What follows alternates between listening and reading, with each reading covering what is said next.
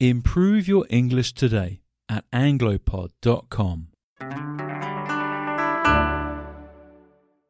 Hi everyone, I'm Dan, and in the last lesson we talked about using the verb wish to talk about unreal situations in the present. Things that we would like to change now, but we can't. In this lesson, we're going to look at the difference between a wish in the present and a wish in the past. What's the difference? How does the sentence change?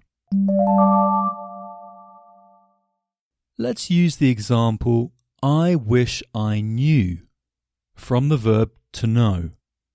So as you remember from the last lesson, to make a wish about the present, we need to use the verb in the past, because this is not a real situation.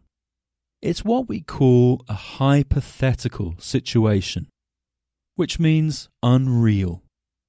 We are imagining this situation. I wish I knew. For example, I wish I knew the answer.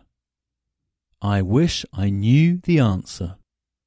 This means I don't know the answer now, but I really want to know now. Maybe I'm doing an exam and it's very hard.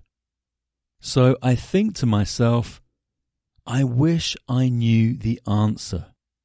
Unfortunately, I don't, and I can't change this situation because I'm doing the exam now and I can't check. Now, imagine the exam is now finished and I'm worried that I did very badly. I think I probably failed the exam because I didn't know the answer during the exam. I'm now making a wish about the past. So, if we use the verb in the past to talk about a present wish, we use the verb in the past perfect to talk about a past wish, like this. I wish I had known the answer. I wish I had known the answer.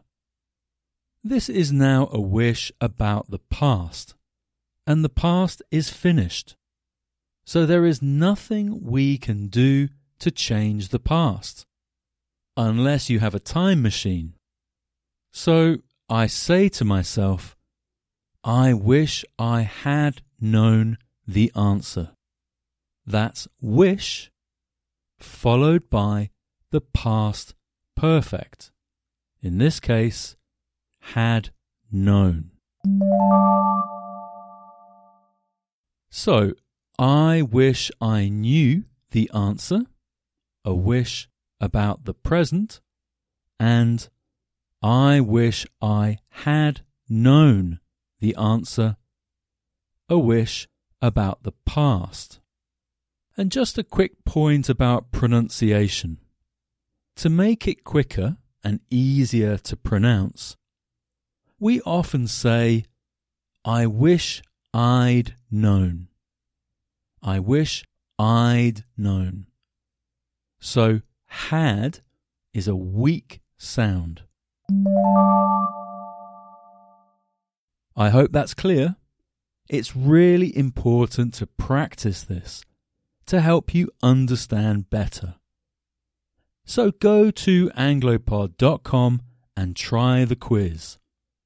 Then, write your own example sentences in the comments. Good luck, and see you in the next class.